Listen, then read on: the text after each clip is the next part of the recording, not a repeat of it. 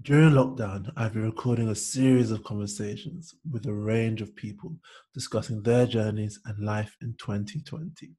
The discussions have formed my new podcast series, Pearl Conversations.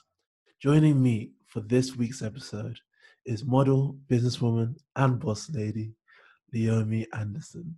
We caught up at the start of June to discuss lockdown, her experiences in the modeling industry, perceptions of athletes and models, and some of the incredible places her career has taken her.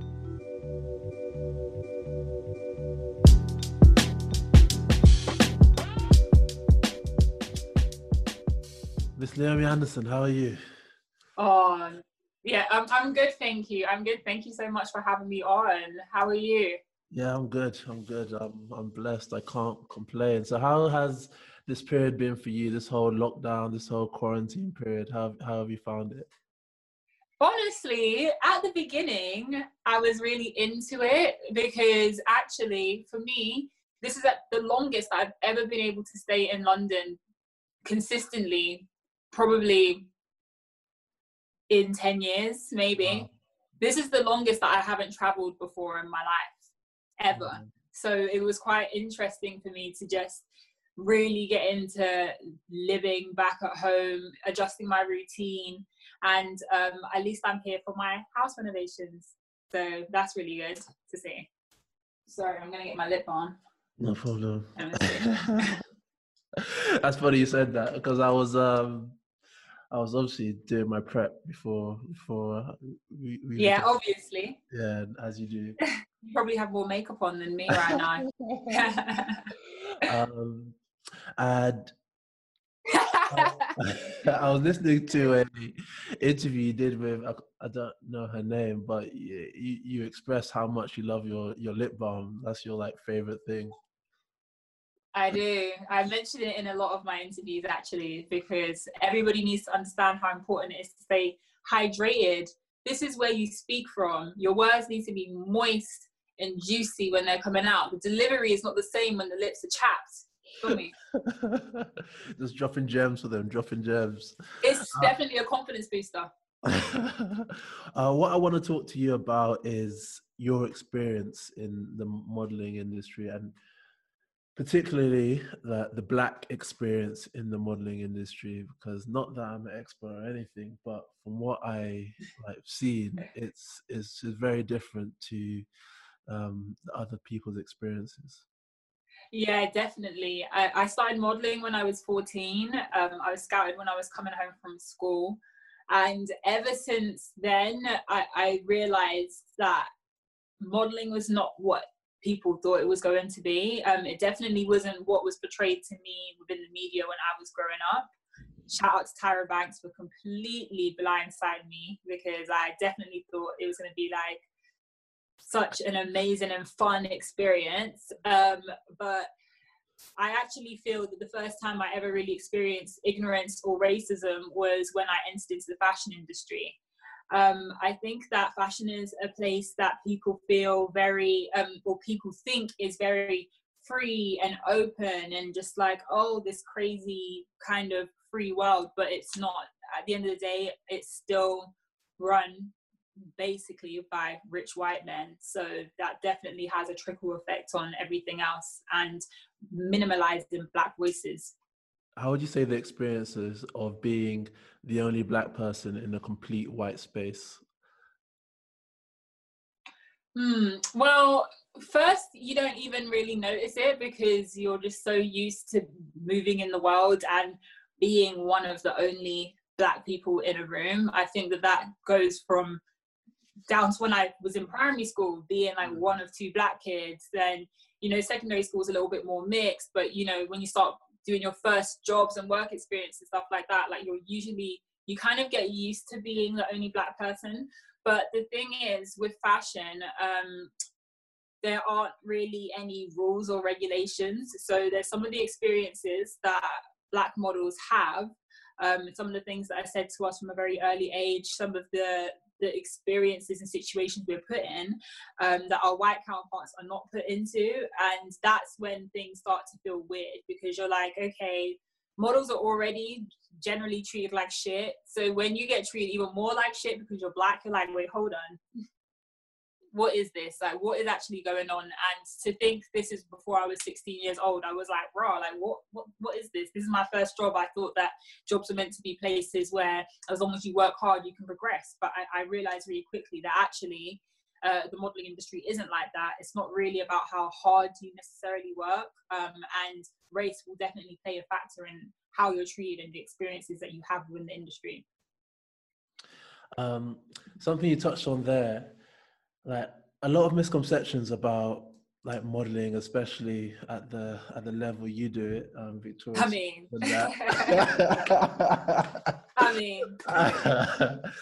is that it's all like glitz and glam, is all like such a fun, and I'm sure it is fun, but it's such a like a easy, it doesn't require too much work, doesn't require too much effort. You just have to go somewhere and look pretty, and it's just like easy work. Where in reality, if you do it properly, that's far from the truth. I think that if you do any sort of modeling, that it never resembles what you see on TV at any level, honestly, because when you first enter into the industry as a young girl or young boy, whatever, you're basically in debt when you start with your agency. So that's something that a lot of people don't know, but nothing is for free. So when you're first doing your test shoots and stuff like that, sometimes you'll be in charge for those, your book to be on the website, all these things basically put a young model in debt actually at the beginning of their career. So even when they do start to work and earn money, they don't actually see that money. So that's just, first of all, that's just straight out the gate. The industry has already blindsided you because you're thinking, wait, hold on, I'm working and I'm not seeing any of this money. I don't think that I made money until I was like, maybe like 17 or 18 from modeling from the age of 14. But also I wasn't full-time. I went full-time when I was that age as well. But just all those jobs that I was doing in between when I was in secondary school and beginning college and stuff like that, even my first 2 fashion week seasons, or maybe even my first 3 fashion week seasons, I wasn't making any bread. And designers will try and pay you in clothes as well. Like that's going to do anything. Now my case is overweight and now I have to pay £60 for my overweight suitcase, which is full of crap, by the way, because it's not the good stuff they'll be giving you. It's like the sales section of their website. That's what they want to give to models. And you really have to work your way up to even get to even a speck of what you thought the industry was going to be like. I feel like I've been modeling now for what, 12, nearly 13 years, yeah. And I feel like only the past 3 years or 3 to 4 years would I say that how people think the modeling industry is or how models live is my life now. But all those years prior to that, it was just like a real grind from living in New York, all that kind of stuff. It was not how it appears on social media, and it's not how it appears on TV at all. I wish it was. I wish I could come here and tell you my job is easy, not my fault that I look the way that I look or whatever, but nah, to actually get places in modeling, you need to have like so much grit. And when did you talked about the finances, you talked about the modeling agency and how they run their accounts and stuff, like when did you realize, or when did you reach a level where you properly understood that this was a fully functioning business? I think that the first time you realize that modeling is a fully functioning business is not so much to do with the financial aspect, but it's actually listening to how agents speak about models. That's when I realized these people don't see us as, well, of course every agent's different, and of course they see us as human beings or whatever, but I mean that when they're on the phone and they're talking to a client or they're negotiating a deal or whatever the case may be, they're talking about you as if you're like a commodity, like you're, I don't know, like you're this, like you're a rock, okay? And they will talk about you as if, I don't know, like it's just a transaction. And that's when I started to realize, oh, okay, wow, this is how they talk about us. And especially when I first began modeling, it was very common practice for agents to get emails from clients like, oh, we're looking for light skinned girl with curly hair, no dark girls, no this, no African features, no this, no that, you know. And agents were just like, okay, fine, that casting's not gonna be for that girl, and blah blah blah blah blah. And I'm realizing, like, bro, like, you should have been saying no from then, but you're not, because it's to do with money. You don't see us as individual people, and they didn't see those sort of emails as wrong, because we were kind of just part of a transaction. And that's when I realized that this is a business. That needs a bit of unpacking, to be honest, on a few different levels. Come on now, I'm coming from but I'll get back to the colorism aspect of that in a second. But how did you go about, because 18 years old at school, they didn't really teach you how to necessarily do your taxes or file your tax return, or, you know, create a company, or etc. etc. So how did you go about learning that, and what was your process? Well, okay, so my process is that I'm still learning about everything to this day, because A, everything keeps on changing, and B, it takes you a while to really get a handle on your financial literacy as a model. Because firstly, when you start out, if nobody else in your family has been self-employed before, it's new to everybody in your family, you know. And everybody in my family just had regular, like, 9-to-5s. I was one of the first self-employed people in my family. So they were trusting my modeling agency to be able to guide me and find me an accountant and all these sort of things. But I feel now, looking back, the accountant that they got for me did my accounts wrong, okay? Because I've realized that I was paying so much more than what I paid in years after that, and I earned way less then. So I'm like, that doesn't make any sense. But what can you do? And then when I tried to find my own accountant or offer a recommendation, she had me fucked up as well. And I'm actually still to this day dealing with an investigation, a tax investigation, because of the year 2015, because she messed up my accounts that much. So for me, it's like an ever growing process, and it's always a learning process, because every time you try and trust people, it gets messed up. And that's the thing that I would love to tell models as well, or anybody in the creative industry, is to make sure you really get a handle on all of that, and you find people that you can trust. And also that sometimes paying extra for an expensive ass accountant is actually worth it. So yeah, it's a learning process.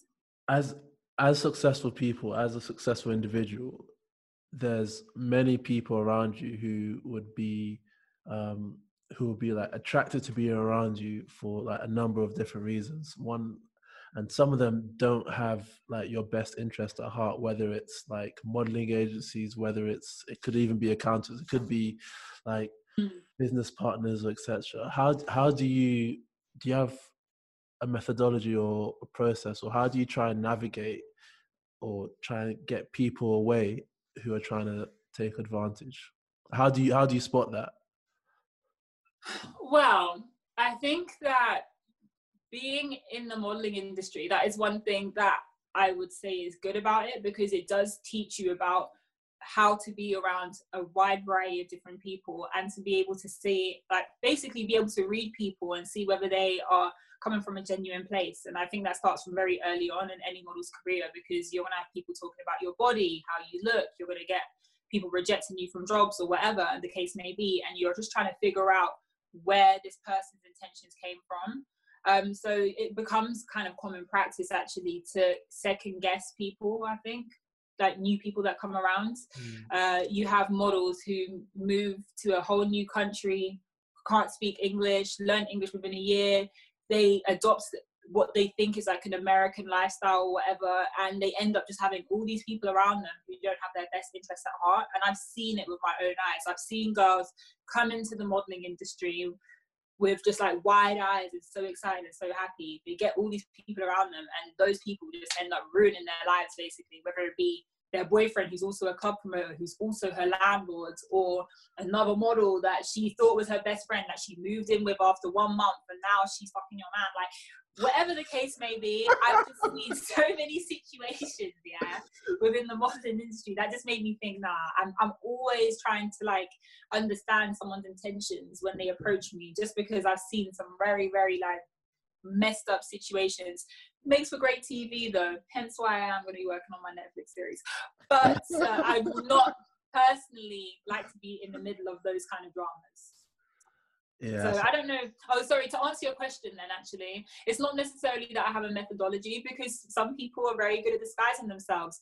But just naturally, I don't like to have a lot of new people around me in the first place. Like, I'm the type of person. You already know. Come on, like Ted just been like what since we were 16 years old. Like all of my friends or my closest friends, I've known for more than 10 years. Anybody else that I met within those 10 years. You can be on the periphery. Yeah, you could. You're still. Some people could still be part of the circle within the 10 years, but there's like a core of that circle that you will not be able to penetrate. But you can still be maybe on the circumference, and I can still have a lot of love for those people, and I have a lot of good friends. But honestly, core people, one hand.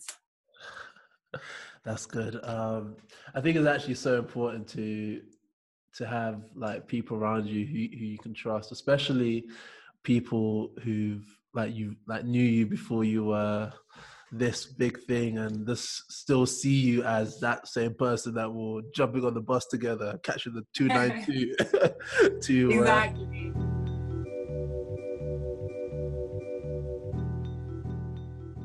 Colorism. What have your experiences of colorism within modeling? What has that been like? Well, it depends on even where you want to start with this, because I think that again, it's such a multifaceted topic when it comes to the fashion industry, because firstly, we can talk about the fact that there's already minimal representation of Black people in the fashion industry. Then we move on to the fact that when they do put Black men or women in campaigns, they're usually more fair-skinned, they usually have more Eurocentric features. And I feel like we're moving in a more positive direction now, because I think because the consumer actually was given power through social media to say, I want to see people who look like me. But prior to that, the fashion industry never respected models. So even when we were complaining to our agents or whatever, they were complicit, because they were the ones who, when they saw these emails from clients that were colorist, that were racist, they were overlooking it. So I feel that agents were very complicit in aiding the colorism that thrived in the fashion industry. But I think that things are progressing now, because as I said, the consumer is now being able to speak up and say, no, I don't want to look through a magazine and only see white faces, or I don't want to look up a billboard and only see white people. But we still have a long way to go, for sure.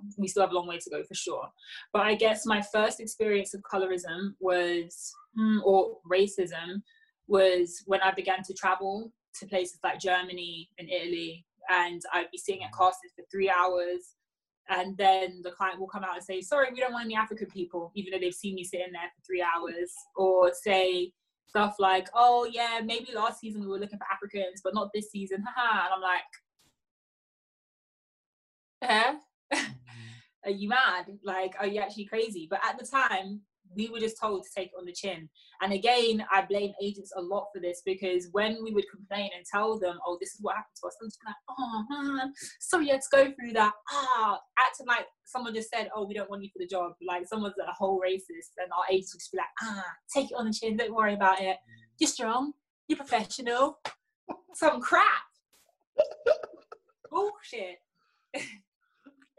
Is that changing in terms of like the agent side of things? Well, here's my thing, okay? So, of course, things are changing, because a lot more agents are young.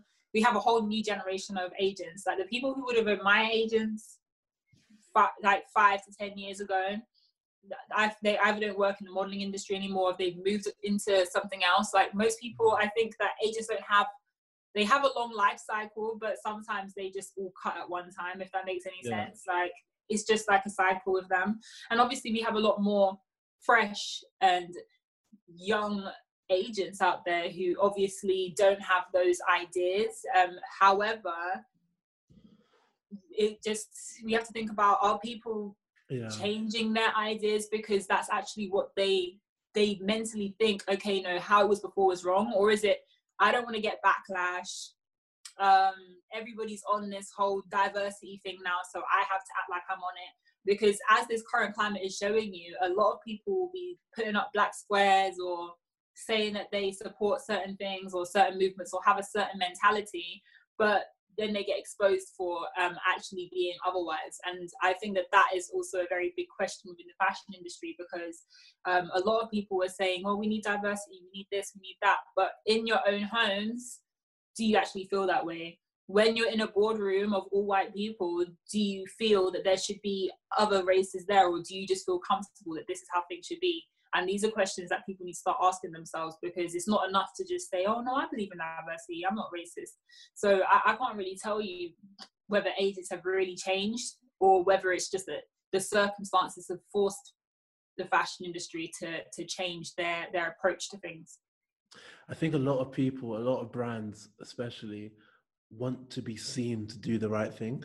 So they want to like try and diversify, or try and put messages out to diversify, but deep down it's questionable whether they actually think, I actually think this is the right thing to do, or whether it's, I'm just doing this because I don't want to get heat on Twitter, or I don't want people emailing me nonsense and all that kind of stuff.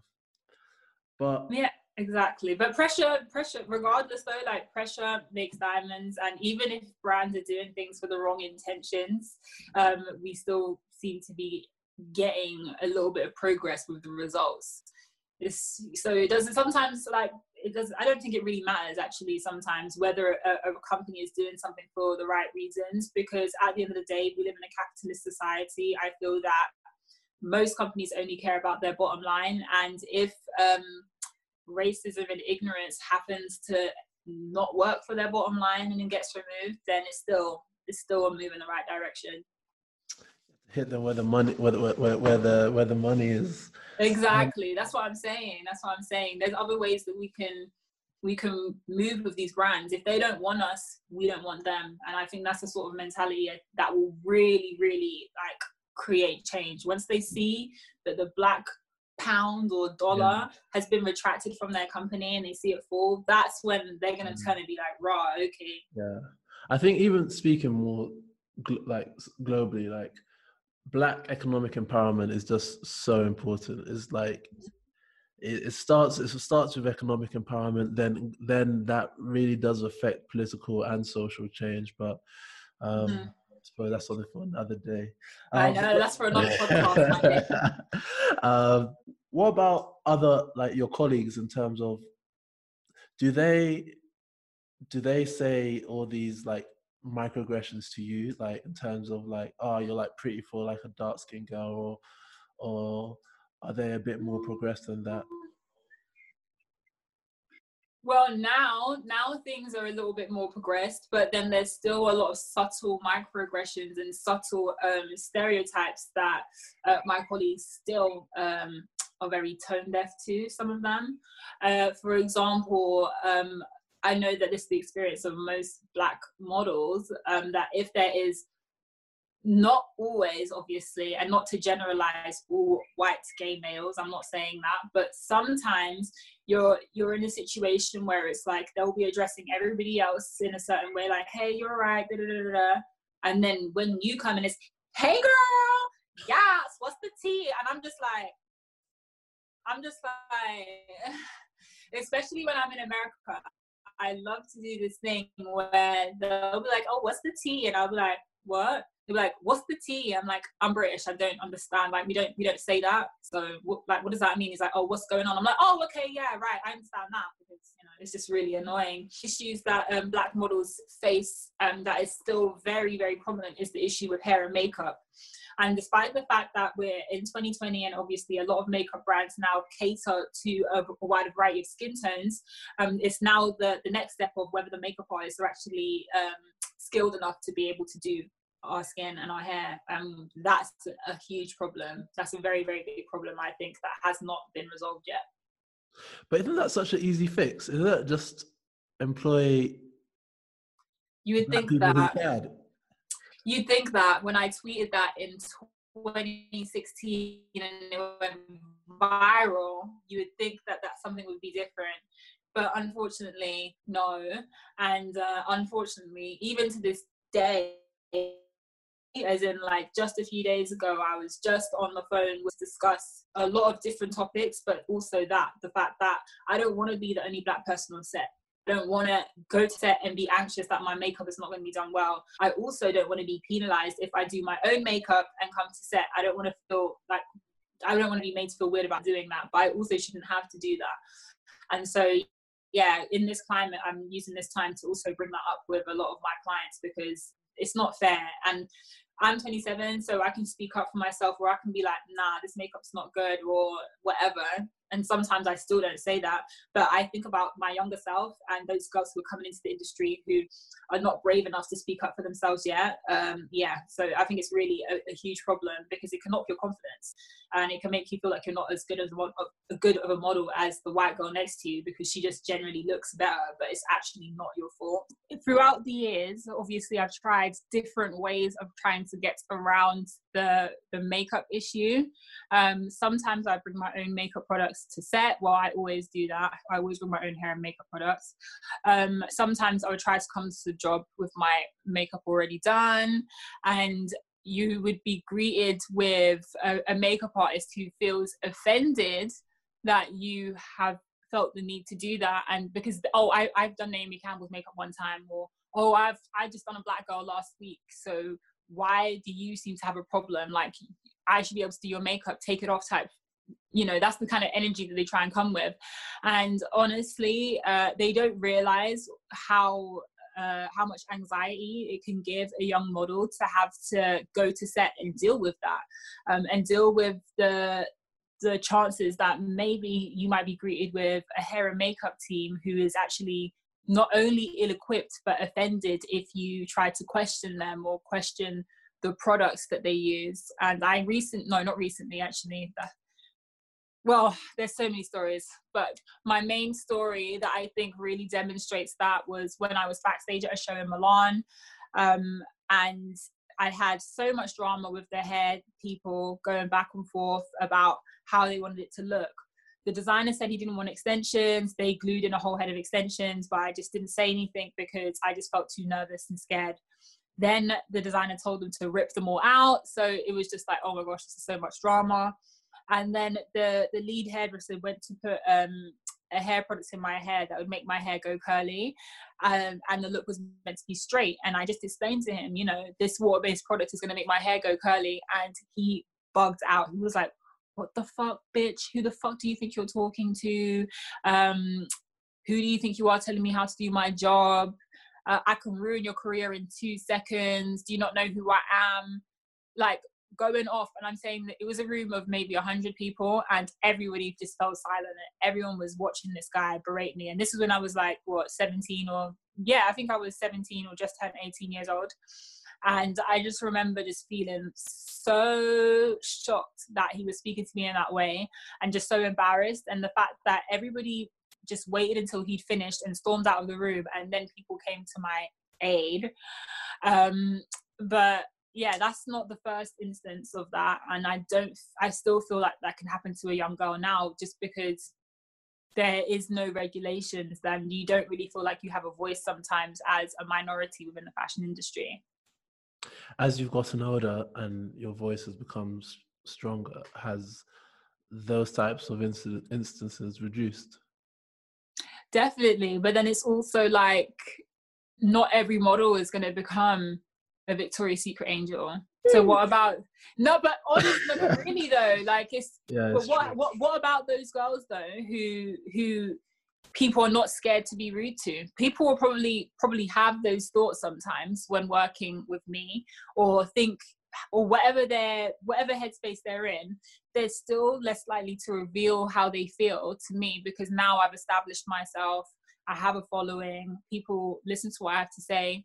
But that's why it's so important for me that even though I'm in this position and less likely to encounter these scenarios, that I do speak up on it, even if it's something that happened to me years ago, because it is still prevalent today.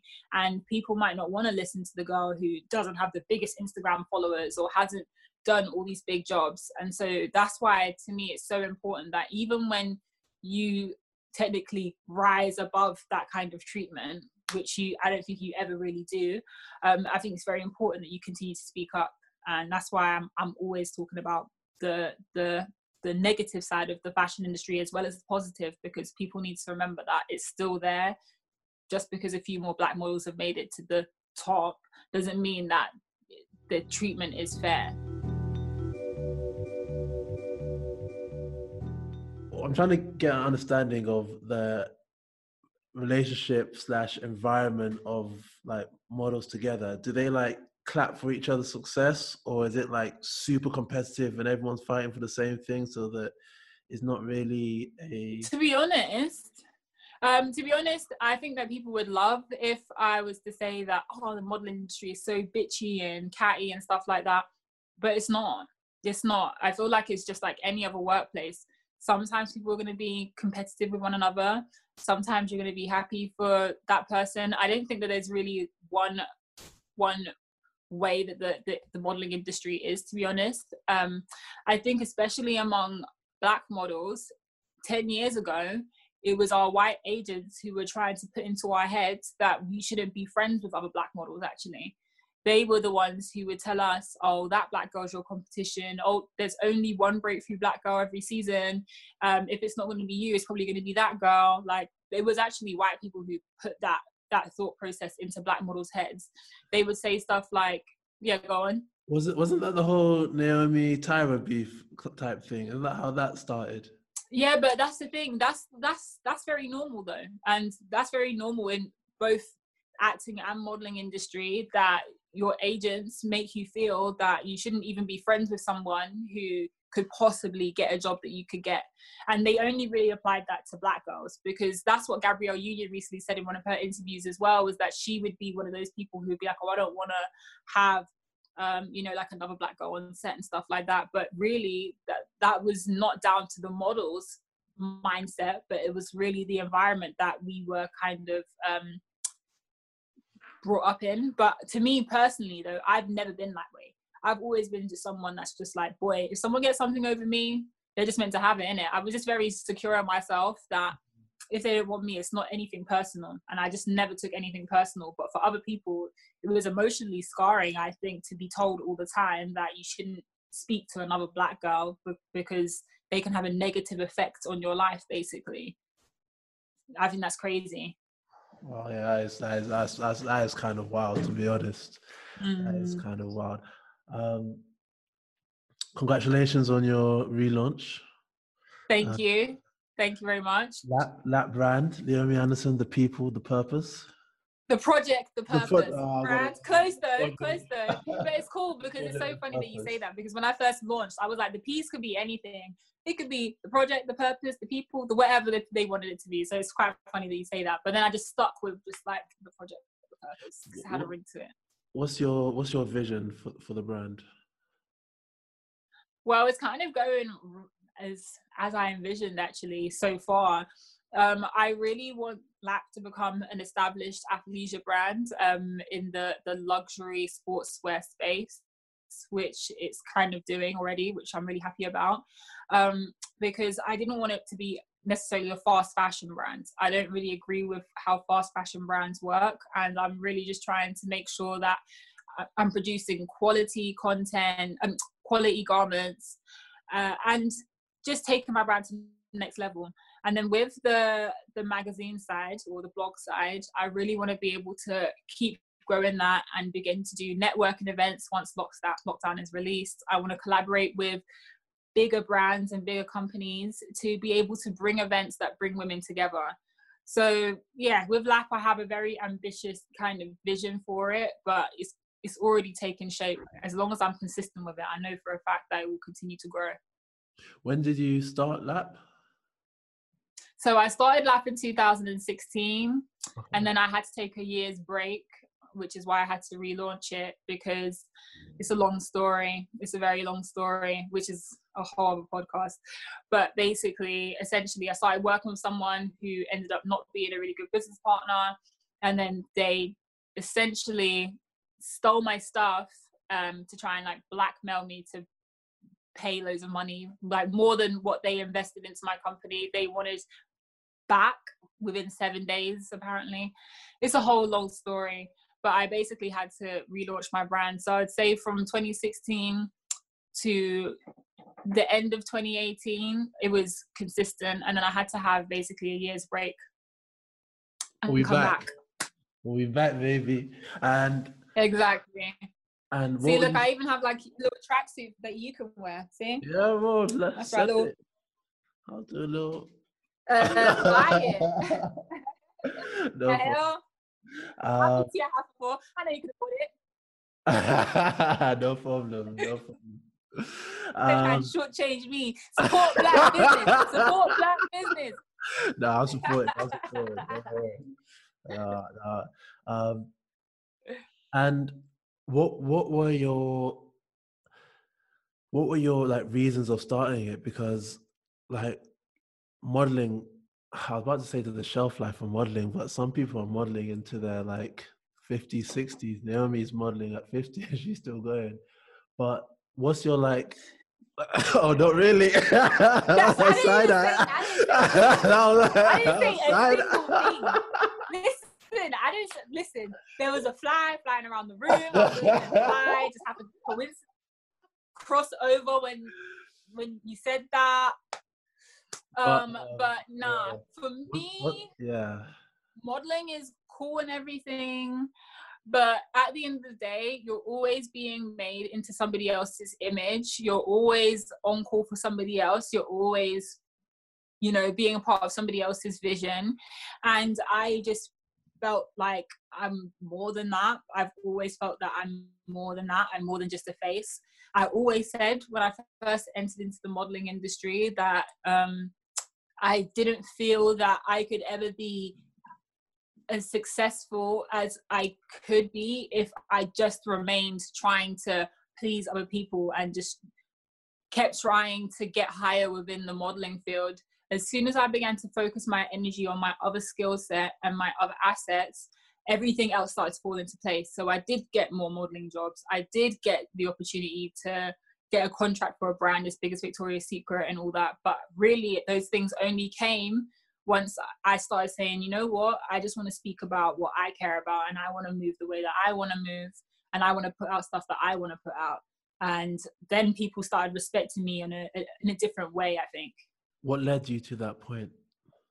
I've always been this way, I've always been this way. I've always been someone who's just like, I don't want to just be doing one thing. Even when I first started modeling and I was in college, I would be the person that would had to bring all my schoolwork with me backstage at shows, because I didn't want to fall behind, because I just didn't want modeling to be the thing that determined how my life was going to go. So from the jump, I always knew it was important for me to get good grades. I know a lot of people that if they started modeling from the age of 14, college, bye, or they would not be taking college seriously, but to me it was always like, nah, I want to be able to do something else. I want to be able to utilize my other skills. And then I think with LAP starting, I already had my own personal blog, and I wrote a piece on there about consent and the pressures that young girls were under to send nudes, and that went viral. And I was like, okay, so I can talk about something outside of fashion and still be respected and still be heard, and also start an important conversation. And from then, I just kept figuring out ways to get my voice out there and to speak on things that I'm passionate about outside of the fashion industry. It's just always been like, to me, I could never imagine just being a model. To me, that's just like, nah, allow it. The reason why I'm asking, because often like with sport, with athletes, they say, oh, he's just an athlete, oh, he's not that clever, or all these like negative stereotypes associated with being an athlete. Is that the same with being a model? Well, you tell me. What do you think about when you think of a model? Like, what are your first thoughts? I'm pretty sure it's not education, it's not intelligence. People just have this perception of pretty young women that we're dumb, that especially models, that because we're paid or whatever, that we don't even want to get smarter. And that's just not the case. To be honest, I met some of the smartest people that I've ever come across within the modeling industry, and they're models, girls who are flipping brain surgeons and stuff like that now, who 10 years ago would be doing their work backstage at a Marc Jacobs show, but because she's a model, people wouldn't even assume that she had any other sort of ambitions. A lot of amazing business women that I have met who have thriving businesses, I've met when they were models, telling me, oh yeah, I'm saving up for my business, or I'm saving up because I want to do property, or I'm saving up to do this or that. Like, for some people, modeling really is just a means to get to their next phase in life, or to pay for something, and I think it's getting so tired, honestly, that whole, models are dumb kind of thing. And I think that social media is showing that models are more multifaceted. But prior to that, it was very much like people wouldn't take you seriously. And even when you were doing serious things, people didn't want to take you seriously. I feel like, I've spoken at Oxford University, Cambridge, all that, but only once I'd done a TED talk, then people were like, oh, okay, wow, maybe she actually, okay, that's a bit serious, or when I started doing more news pieces, people were like, oh wow, like she actually can switch it up. Oh, she's, she sounds eloquent, she's intelligent. And it's just like, I've been that, actually. I've always been that. It's just that your own perception of a young woman stopped you from actually being able to see past that. And yeah, so it's interesting. It's very interesting to see how different people approach you. I think it's also those types of situations and those types of encounters often tell you more about them than you find out about yourself. Exactly. That's always the case, and I'm sure you come across it all the time. Yeah, it happens a lot.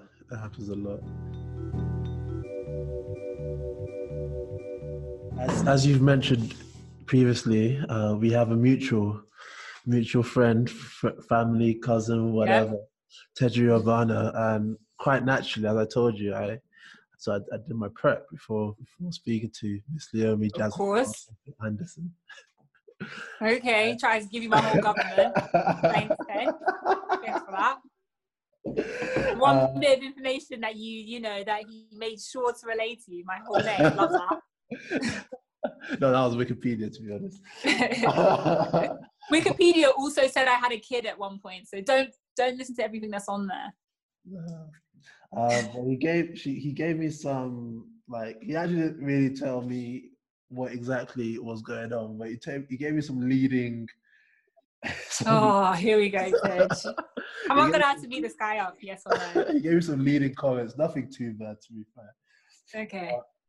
I'll quote him. He said, also, you could touch on Leomi's living progression in New York, from some roach-infested apartment to her mad housemate trying to buy a house in the UK.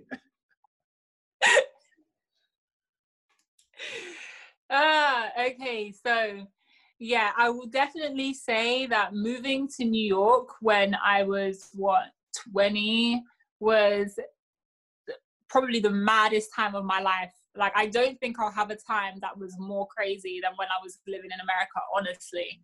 I think that when people say, not like their good years are behind them, but when you think the most chaotic times of your life are behind you, I don't think there could be anything crazier than those few years. Because prior to that, I would go to New York every single summer or I go there twice a year, actually, for Fashion Week. And I would stay there maybe like 3 months of the year, right? And then I was sick of model apartments. Well, that's where I started. That's where the roaches were, actually. Just to be clear, they were not in my apartment in New York. They were in the model apartment, okay? I obviously moved into a roach-free, I lived in Harlem, so there were still a few roaches every now and then, but they were not necessarily inside of my residence. Big in New York. Oh, they're horrible. It's disgusting. Like, New York is not like, I don't know, like, people say that they really want to live there and all this sort of stuff. I would advise everybody to think very carefully about that, because it's not what people think, especially now. Like when I was there, it was lit. I can't lie. It was lit. It was disgusting. It was grimy, but it was fun. But now, I don't know. How long did you live there? So I had my apartment in Harlem for 2 years, and I literally lived there. As in, I probably came back to London 4 weeks of the year for 2 years, or 4 or 5. Yeah, pretty much. Sometimes I would get so homesick, I would come to London for 3 or 4 days, and I spent, bearing in mind I was flying economy these times, I spent like more than £15,000 on flights the first year that I lived there, because I just wasn't feeling it.